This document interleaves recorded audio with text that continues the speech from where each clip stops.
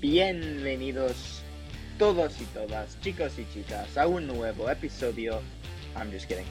I've been watching just a few too many telenovelas. This is the Hockey Strength Podcast, the official podcast of SCAP, the Strength and Conditioning Association of Professional Hockey. My name is David Rosales, and today I'm joined for I think the third, maybe the fourth time I've interviewed him. It is Mr. Devan McConnell. Who is Devan, aside from one of my former mentors and former boss and now good friend? Devan is the high performance director of the Arizona Coyotes in the National Hockey League. I believe this, I'm going to get this wrong. I think it's his fourth season there. Before that, he's worked with the New Jersey Devils, also at the NHL level, and UMass Lowell at the college level. So he has a breadth of experience across pretty much every level with hockey. Although Devan is probably best well known for his sports science work, in this episode we go some different directions. We talk more high level. We talk about his kind of the origin story, how he was interested in strength conditioning. I like these origin stories because these guys didn't just wake up with NHL jobs. We talked about leadership and how the leadership skills required for the high performance director position. I also put him on the spot with some questions you definitely haven't heard him answer elsewhere about how to be a really good strength conditioning coach and also prioritize your personal life. And also we talked some fun stuff about parenting, and then we talked about books. So this is a fun episode. It's always really great to catch up with Devan, and I hope you enjoyed this as much as I did. So without further ado, here is Devan McConnell. All right, we're starting this episode in media res because Devan and I were just talking before recording, just about just catching up and hearing about what's been going on in each other's lives. So I was going to ask Devan this question, just figure out how to hit record first. So when did you first catch the strength conditioning bug? Like, was it at Boyles or did it come? Was there something before? What was that moment or experience where oh, this could be a really cool career path for me? Yeah, I mean, I think when I look back at my life and my experiences and how sort of my progression, how I got here, I mean, I was really interested in training as a kid. Not that I knew what S&C was or anything or knew what I was doing, but just as I was a goaltender. And I remember my goalie coach when I was younger, he really advocated for boxing type training for goalies, not in the ring, but like I had a speed bag and a heavy bag and all this stuff. And so I was always into training. And then as I got into high school, we had a really good strength and conditioning class that I was in. And again, I was in it because it was PE. So I got to be in PE more than other kids, which was great. But also I was a relatively good hockey player at that point. So I was into training to get better at hockey. And so I really enjoyed, I fell into it. I enjoyed training. But I didn't really get into or think about S&C as a career. I didn't even know it could be a career really until midway through my undergraduate program. I ended up going to school. The school I went to purely because it was the best opportunity to play right away as a goaltender. But they happened to have exercise science. And the year before I went to college, I was playing for a junior team in St. Louis, and I was beaten up and broken down. So I was in physical therapy during the season. And the physical therapy at the end of the season turned into kind of sports performance training because I had to stay in St. Louis for an extra month for school. And so I was just I was in it. I was training. I thought oh, physical therapy is really cool. I get to learn about the body. And in my mind, it was training a lot because of the PT that I was with, sort of melded PT and performance training together. So again, I didn't even know what S&C was.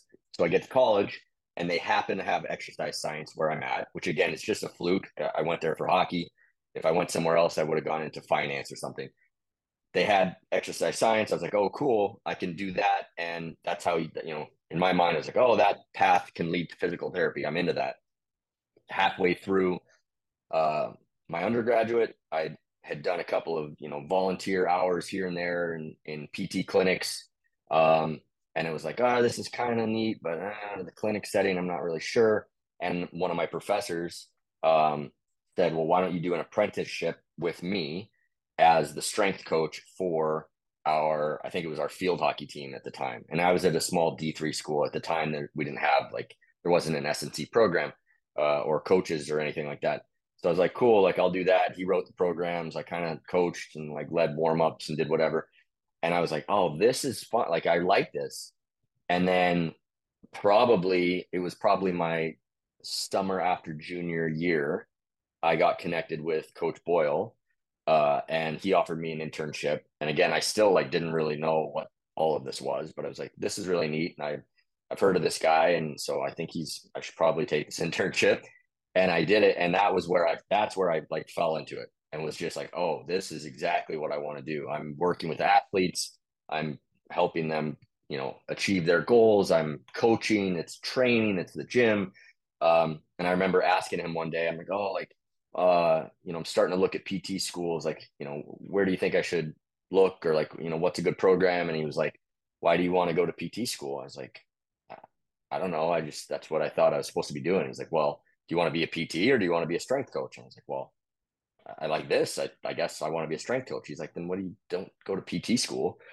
And so that was my aha moment of like, oh, this is a thing that can be a career, and there's a path towards this, and it's a different path than I thought I was kind of on, but it's a similar path. And that's kind of where things started to kind of balloon from there. And that was, I guess, the first couple steps into the journey for me.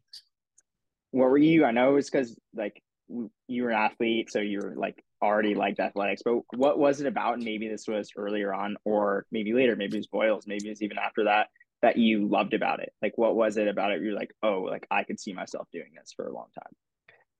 Yeah, it's probably a combination of things. I mean, one, like I just in school in my undergrad at Fitchburg State, I you know I was like a decent student in high school, but I didn't really care. Like I didn't enjoy it that much. So like I got decent grades because I was not super dumb, but like I kind of got through it. I didn't try that hard.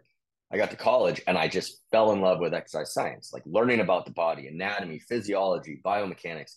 I just whatever it was that clicked, and I was just into it. So there was that piece, like learning about the human body and exercise and stimulus and adaptation and everything that we learn, and then applying it. um I there's probably something in me that's like, I always thought that I was going to be a teacher. So to me, teaching is coaching and coaching is teaching. So I was in a setting where I that thing was sparked in me, where I was coaching a group, a team, and it was very, the philosophy, the Boyle philosophy, that's a big piece of it, is like coaching is teaching. So that spoke to me. um I've always enjoyed sort of the experimentation of training, and that's probably how I sort of moved into the sports science world later in my career, because I training was always an experiment to me. It was like, well, if I manipulate things for 3 weeks on bench press, like can I add 5 pounds to my bench or whatever? So that science experimentation analytical piece was there, and I think it was just a perfect storm. Also, just being in that setting, like the crew that we had at Boyles at the time. I mean, there's probably a dozen of us that have gone on in the sort of the plus or minus 2 or 3 year internship class that was there, that have gone on to work in pro sports and international soccer and wherever. So it was sort of a perfect storm of like other like-minded, really driven individuals in the space. So again, it was kind of all of these pieces together that just sort of fell together, and just really created like a passion, or opened up a passion in me. And yeah, and I just kind of got fortunate and ran with it from there. Yeah, that's I in the last episode that I did with Joe Maloney, who's an NTDP. He also was a Boyle guy, but after you, and we had a whole conversation about like the factory that is MBSC and that it has become for NHL strength coaches, which is pretty crazy. And I think something that I admire both about you and Mike Boyle and a lot of other incredible strength coaches, Anthony Donskov comes to mind for me with this too, is how interdisciplinary you guys are and how wide your knowledge is and how from so many different areas you're always looking to draw info. Like I think like even if you just go on your Twitter, like the different books you're reading from all different industries. And in your recent interview with Anthony Donskov, you said that high performance, this is a direct oh no, I'm sorry, this is your tweet. This is your tweet from May 24th. High performance is about cross-disciplinary collaboration. And then kind of listed, and then you listed PTs, ATCs, all these different people who all have to come into one room. So I kind of want to say on this theme of being interdisciplinary, what's a skill that you've developed that's important for your role now with the Coyotes? And maybe you can give a little bit of context and how that's different from a traditional strength coach role that has become more important for you in this role. Yeah. So I guess a little context, like my role, so I'm the high performance director with the Coyotes. So what is that? My I'm less of a coach on the floor these days than I was when I was a strength coach. I oversee the performance department. So that includes our strength and conditioning coaches or performance coaches, as the terminology we use, our nutrition department, our sports science, and then we obviously work hand in hand with our medical department. So my role is to sort of manage that and direct that group. It's really it's less about the X's and O's of coaching. It's more about creating the systems and the vision for our department. And I like to say it's like my job is like, you go to the bowling alley. I have two young kids. So when we go to the bowling alley, we have them put the bumpers down in the gutter so they can't throw gutter balls. My job is to put bumpers down so that what we do just stays in the lane. And it's to facilitate and hopefully empower our group and all the people in our group to do what they do, just as long as we kind of just stay in the lanes. Just, let's not get too crazy. Let's keep things going in the same direction. And so that's kind of I guess that's sort of my role in a nutshell. And then I guess my technical role with the organization is really to spearhead and manage all the sports science stuff. And again, it's not me by myself, it's all of us interacting, but that's if I have like every one of us has sort of a niche area that we're responsible for, and that's mine. So that's what my role is, as we kind of sit here today. From a skill set standpoint, I don't know if it's necessarily a skill set, but I think you kind of talked about it earlier. Is I think this type of role, what's really important is to be able to have a general understanding of all of the different roles and a vision for how they can work together, right? So my job is not to um, uh, tell our dietitian or our chef or anybody in the nutrition department exactly how to do their job, or for me to do their job. It's to create a vision and a structure around how I want things done in the bigger picture, and then allow them to go do that because they're the experts in their domain. Same thing with our strength and conditioning staff. My role is to create some framework and some, a big part of that is like key performance indicators and what are the big things we're going to focus on. And then really it's to kind of back up and say, okay, you guys get after it and let me know where you need some help. But I'm tasking you, or you're here to be the performance coaches on the floor every day and to manage that and think on the fly and do everything that a good performance coach, a good strength coach does. So it's really about I think this role, the skill set for this role is being a generalist, if we can call that a skill set. And then B, honestly, the toughest part sometimes is stepping away from that and letting everybody else do their job and trying. I'm probably not very good at it if you ask my staff, but trying to not micromanage them, right? Trying to not come in and rewrite the training program exactly. I need to be able to look in at what we're doing and say it's not exactly how I would do it, but I see where we're going. Maybe it's even a better version than I would come up with myself. But I need to be, regardless, I need to be okay with letting my group do what they do within those boundaries that we set.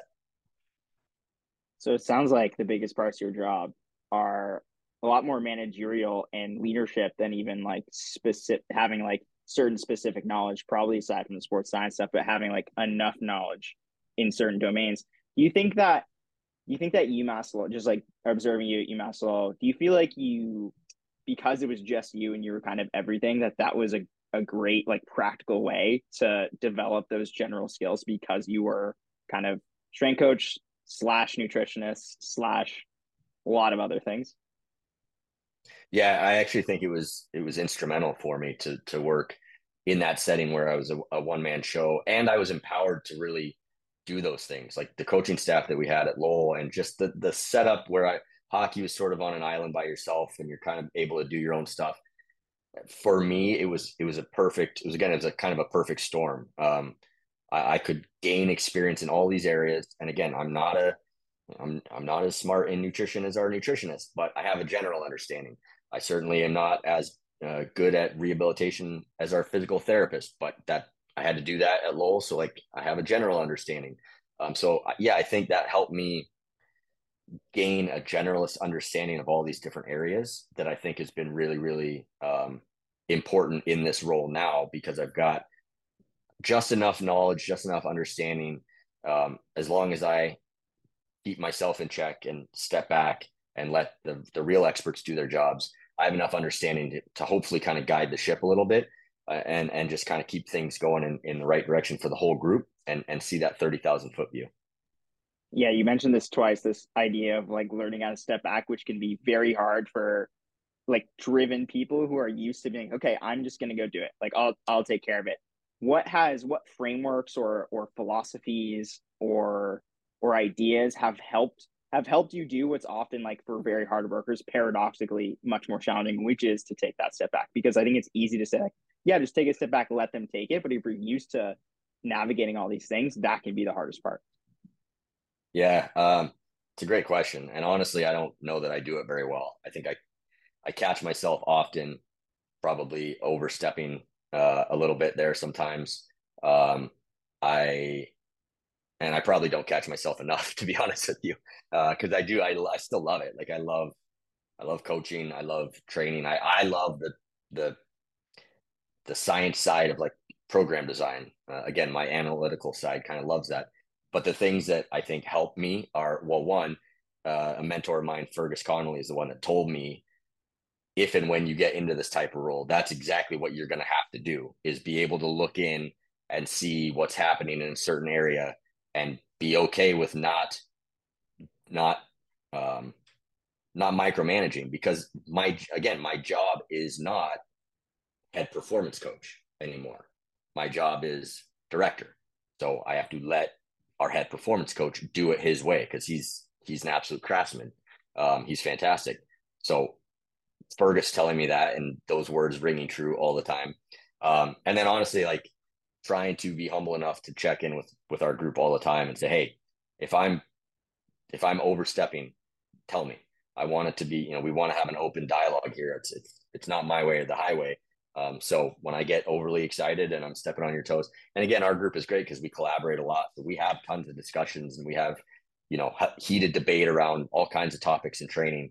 And then we come out of the door and this is how we're going to do things. And that's how we roll. So again, I don't know that I have it figured out. It's certainly, it's a tough part of leadership as I'm growing into this role still. But those are the ways I try to keep a check on it. Yeah, and everyone's growing. Everyone who has a role like yours sounds like they're growing into it because a lot of them are brand new, right? Like they're only like the last few years. So even like the whole SNC performance industry is kind of like just giving it a go and testing different stuff out. Yeah, well, especially in hockey, right? Like this high performance model, and all of the verbiage that comes around that with different positions and stuff is it's much more ingrained in Europe and in Australia and even in North America in different sports. But it's a relatively new construct in the NHL. Just as hockey is, the culture is what the culture is, and I think we're just still getting up to speed with different constructs from a staff and department standpoint. So it's a for all of us in the league that are in these types of roles, I think it's still quite new and quite new for all our organizations and quite new for the other people in the organizations that have been around for a long time. So there's a lot of change going on, and I think everybody's growing and learning kind of on the fly. Another part of that tweet is the point of that tweet was that you take your whole team and you put everyone in a room. And I imagine the idea is, okay, people with different perspectives, like push back, like give us your ideas, like give us your brain dump. And I think, like, as humans, our natural inclination is when someone says something we don't agree with, we kind of get defensive. And what is challenging is often creating that environment or culture where people can feel safe, really, like feel welcomed to push back and give their opinions. And it sounds like that's something that you've done in Arizona. How did you go about organizing that? Was that like, hey, this is something I think we should do? I think we could all have reproductive conversations. Maybe what were some of the challenges in making that happen, and some of the learnings from those whole whole departmental cross collaborations? Yeah, I mean it's cliche to say it, but it's true. It's about communication. It's about one thing that I've learned is it's really from my seat, from my role, it's really, really important to be very direct with um, roles, responsibilities, clarification of I hate to call it reporting line, kind of like whose whose lane is what, whose primary responsibilities are what, and then whose secondary responsibilities are what. It's important to be really clear with those things so people know, okay, this is the thing, I'm focused on this, and that person's focused on that. And then being really clear with a sort of a vision and a mission for what we're trying to do as a department. I think it's really easy to lose the forest for the trees in this setting in pro sports, especially in season. It's such chaos. You're playing so many games and the travel, and it's just easy to just one foot in front of the other. I'm exhausted. What am I doing today? Where's the coffee? And okay, we're on the ice, and then we got to get to the plane, and you can lose all that. So having a vision and a sort of a directive of where we're trying to go as a group is really important because that gives us a North Star to work towards. And then it's about communication. So if everybody understands, okay, this is where we're trying to go. These are our overarching sort of key performance indicators and our values and our mission and all of these, things. And then everybody knows, okay, this is sort of my primary lane. This is their primary lane. And then hopefully developing relationships enough that we can say, okay, now that we have lanes and we have a vision, now let's talk. Because maybe, our assistant performance coach and reconditioning coach, he might see something in the day-to-day training that, he thinks we could do better. And so he has to be empowered to be able to talk about that. And our head performance coach needs to be, needs to be able to trust him that he can hear that and we can have a discussion about it. So, all of these types of things, or like talking about return to play scenario with our physical therapist or our medical department. We need to be able to sit and hash things out and sit, and have disagreements, but again, have a common direction that we all know we're trying to move in. So at the end of the day, these disagreements can be ironed out and we can figure out, okay, agree, disagree, whatever it is, when we walk out the door, this is the next step for this individual or for this plan. And it is in good faith that it's moving towards whatever our vision is, our North Star. Yeah, I think this also reminds me of conversations we've had in the past about building a team culture. In the past, that's been like building a culture across the players. But now, kind of at your role, it sounds like you also have to build a culture with all the coaches that like this is something like we do, like we come together and we kind of push back. Are there any big differences in building a culture? And like there are a lot of great resources on this that you've seen for building your team, or do you feel like a lot of those like key principles, if you're like just a strength coach, will carry over into like a high performance role? Yeah, I don't know that I'm the person that I don't Leader, know that I'm yeah, the expert putting in you in in in that, but I leadership. no, but I do think, I mean, that's something that we really, as a coaching staff at Lowell, we really prided ourselves on developing this culture within our organization or within our team in the close to 10 years that I was there. And we really formulated um, an identity for who we were, and then the type of player that we would bring in, and then the way that we would work with them and train them and on and off the ice. And it was all very, it was all, again, sort of North Star. It was all focused on a certain area. I think the principles are the same. Again, I think it's about um, communication. I think it's about outlining a vision, um, remembering to talk about that, bring that back up all the time, so that we're all, again, you lose the forest for the trees. So like, let's remember where we're going. Let's remember why we're doing this, or whatever it is. So I think the principles are the same, whether it's culture development within the larger team or our small, performance department team. I think it's the same thing. I told you I mentioned I talked to Joe Maloney, who's at NTDP, and he had this crazy story about um, when he was when he was a midget strength coach before NTDP. He went to a road game with them, which is already like so above and beyond for a strength coach. And then like someone saw him who ended up leading to his next job, and it was just one of those. And then he made this joke about like, yeah, well, like I'm single and just like all like kind of in my grind phase. And I think this industry often can be viewed as all or nothing. And in some respects, obviously, you have to put a lot into.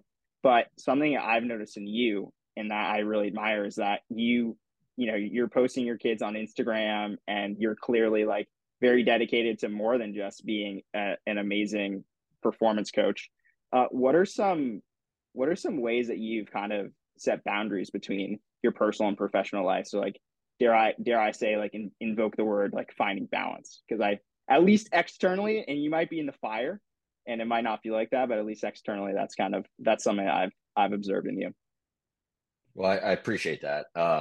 It's always honestly like, I think the most important job that I have is being a dad and a husband. And this job is really hard because I travel full time with the group, and it's everybody that's going to listen to this understands like the hours and the grind and what you put into it and whatever.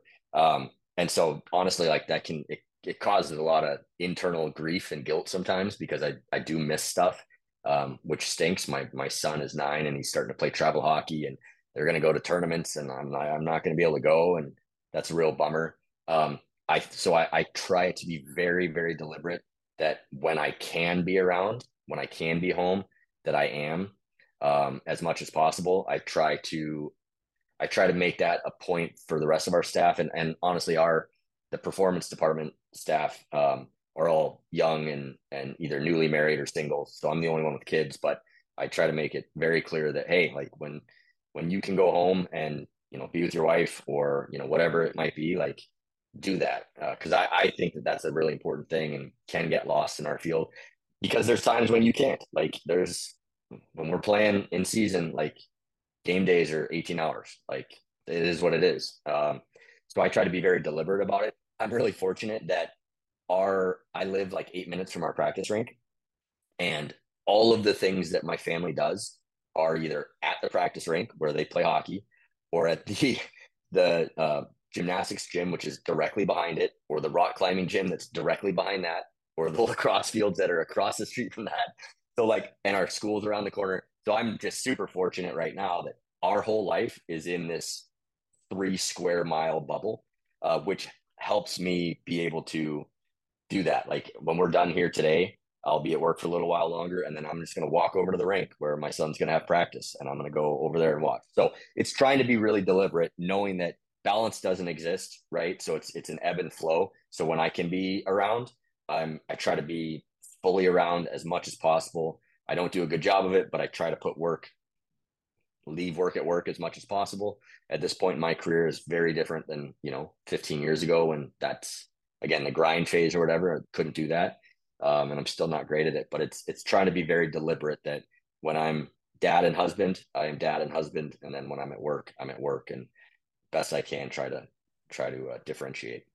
Do you meditate, or do you have certain practices you do to cultivate presence or mindfulness or anything that comes to mind for you? I wish I could say I did. I've tried to meditate. I've tried to. I, I've never. It's never worked out for me. I read a lot, Yep. so that's probably the closest thing.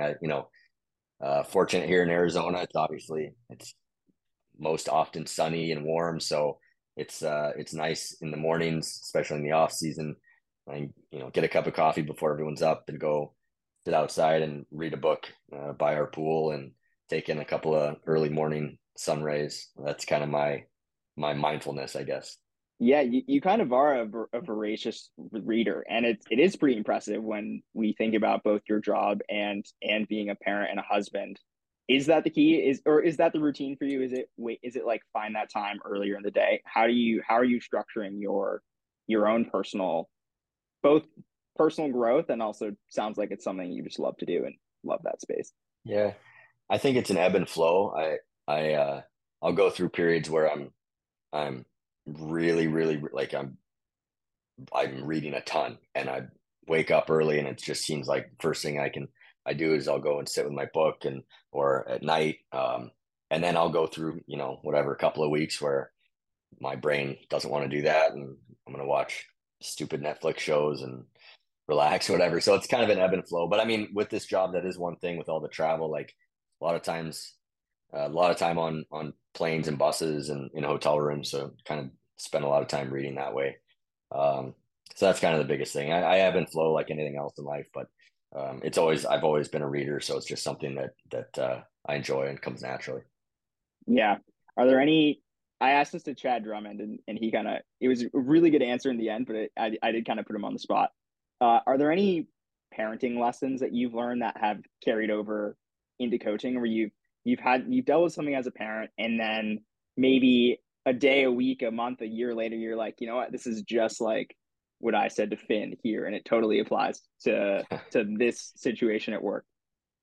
Because I think Yeah, man. I'm gonna stall to give you more time. Um, I think about what you said about one of the Boyle philosophies, which is that coaching is teaching and teaching is coaching. And I think in a lot of respects, like I'm not dad, I'm 24, so I don't know what I'm talking about. But I can imagine that there are a lot of parallels in like the learning, the teaching process, the parenting process, the coaching process, and the teaching process. Um, the first thing that comes to mind is I think having kids has helped me. I struggle with it with my kids, but I think it's helped me see the bigger picture and not get overwhelmed or overly um, I don't know, out of line with the minutia. If something slightly, if something goes slightly wrong or isn't done, perfectly or isn't, whatever, just little stuff that would bug me in the day to day in the past before kids. I mean, listen, if your kids on any given day, pick up 45% of the crap that they leave out, like that's a pretty good day. So like, and that drives me nuts. So like being able to like step back and be like, all right, like, yeah, I know the waste basket's right there and there's 12 water bottles laying right around it that guys, you could have just tossed that right in the trash, but that's all right. I'll get it. No big deal. Probably would have rubbed me a lot more in the past than it does now, just because I'm a little bit more used to dealing with that chaos at home. That was awesome. All right, I'm done. I'm done putting you on the spot for hard like parenting and life questions. We can go back to S&C stuff. I'll give you Nice. Thank again. you. Yeah, we were just talking about books. So are there two books I'd encourage, one S&C related and one non S&C related, that you've had, not necessarily that you loved or read, it could be, but maybe one that you read and then were driven to have conversations about it with colleagues. I'm gonna give you some brainstorms from your recent Twitter. So like Digital Body Language, I saw, An Astronaut's Guide to Life on Earth, The Premier League Way. It doesn't have to be a book, could be an idea, course, or podcast. Just something that's like kind of in the top of mind for you and that you're having conversations about with colleagues or that you're just thinking a lot about. Yeah. I you know what? I'm reading one right now. I just started it. Um, and I think Mike Boyle recommended it, but it's called Unreasonable Hospitality. And it's been it's already, I don't know, I'm 50 pages in and it's already completely yellow with highlighter marks. It's written by a guy that worked or still works maybe in the restaurant industry. And he, at least thus far in the book, he came up in the Union Square Hospitality Group in New York City, which is a collection of restaurants that have become very famous, especially for their customer service and hospitality and their philosophy and how they interact with their patrons. And I've read a few books from this group and from the owner, and about them. It's a whole sort of niche industry now talking about them, but it's just, again, this role, or not necessarily this role, but the job at the NHL level is so much about salesmanship and creating relationships. Um, and that's what hospitality is all about. So I haven't necessarily talked about it a whole bunch with the group just because I'm sort of mid book, but already reading this book. There's just so many takeaways and just golden nuggets on, how you treat people and how you interact with people, and how that creates upstream effects on buy-in and culture and all of these things. That's been really good. And then there's another book that I read recently called How to Build a Car. And I can't think of the author's name, but if you're into Formula One at all, or cars or whatever, it's a really interesting book. But it's also really interesting from analytical engineering system standpoint to me. So it's written by a guy who was a longtime engineer and one of the top car builders basically in Formula One for decades. And it's an autobiography, but it talks a lot about, from a layman's perspective. Yeah, Adrian Newey, I believe, is the author's name. It talks a lot about just how he developed systems and structures with all these different car companies, and how that led to these things, and how it didn't work in these ways, and lessons he learned. And so that's another one that there's a lot of great takeaways, just for our S&C field in general, on how to create structure and systems and repeatability, and then how to navigate the realities of human nature and different people, and people coming from different cultures and all that stuff. So those are two books that have been really interesting lately. With the hospitality book, is what do you think about saying like you should treat players like customers in a way? Is that like that's kind of what I'm interpreting based on your description? Is that kind of like one of the big things? Like how do you, because they kind of are in a lot of ways. Yeah, it's interesting. It depends. It depends on who they are. It's so interesting at the pro level because there's so many other facets to who these guys are and your relationships with them, and how long have they been with the organization, with you, and or are they a new guy that just, they just signed, that came from Slovakia, that's never been in North America, versus a prospect kid that's 19 playing junior or college, versus a superstar that's got his own whole group of people, as people around him. um Everybody is just so different. But I think that idea of like hospitality and meeting people where they're at and connecting with them, that's a big piece, is like connecting with them, and creating value uh, in yourself to them. Like it's a big, you got to sell yourself. The program is the program. It can be the best or worst program on paper, but if the guy doesn't really buy into you, or whatever, like it's not going to matter. So it's about meeting people kind of where they're at. There's a great story in that book about uh, when the author, he took over as general manager at one of the Union Square restaurants, and he brought the policy from another restaurant that if a patron ever says they need to go put money in the parking meter because they parked on the street or whatever, or the waiter ever thinks that that's what's happening, the staff automatically goes out and throws 3 quarters in the parking meter. And it's like 3 quarters or whatever, 75 cents, it's a buck, who cares? But it's such uh,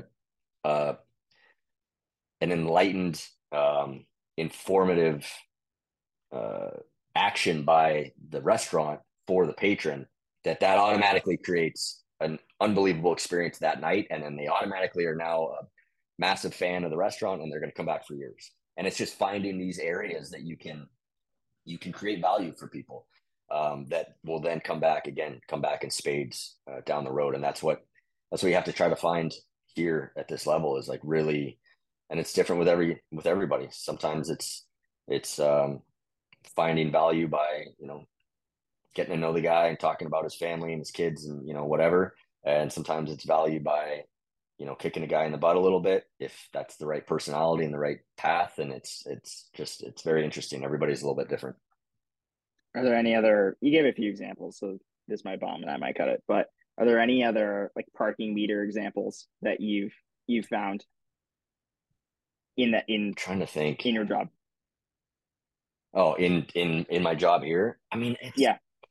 it's almost, it's one of the fun things. It's like every day, even with a guy, everybody's gonna have different personalities and temperaments and interests in training and outside interests. And that's one thing that's so different about working at this level than the college level is like, is everyone you're working with here, they're grown adults and they have other stuff. Sometimes they have family, and sometimes it's other business interests, and sometimes it's who knows what it is.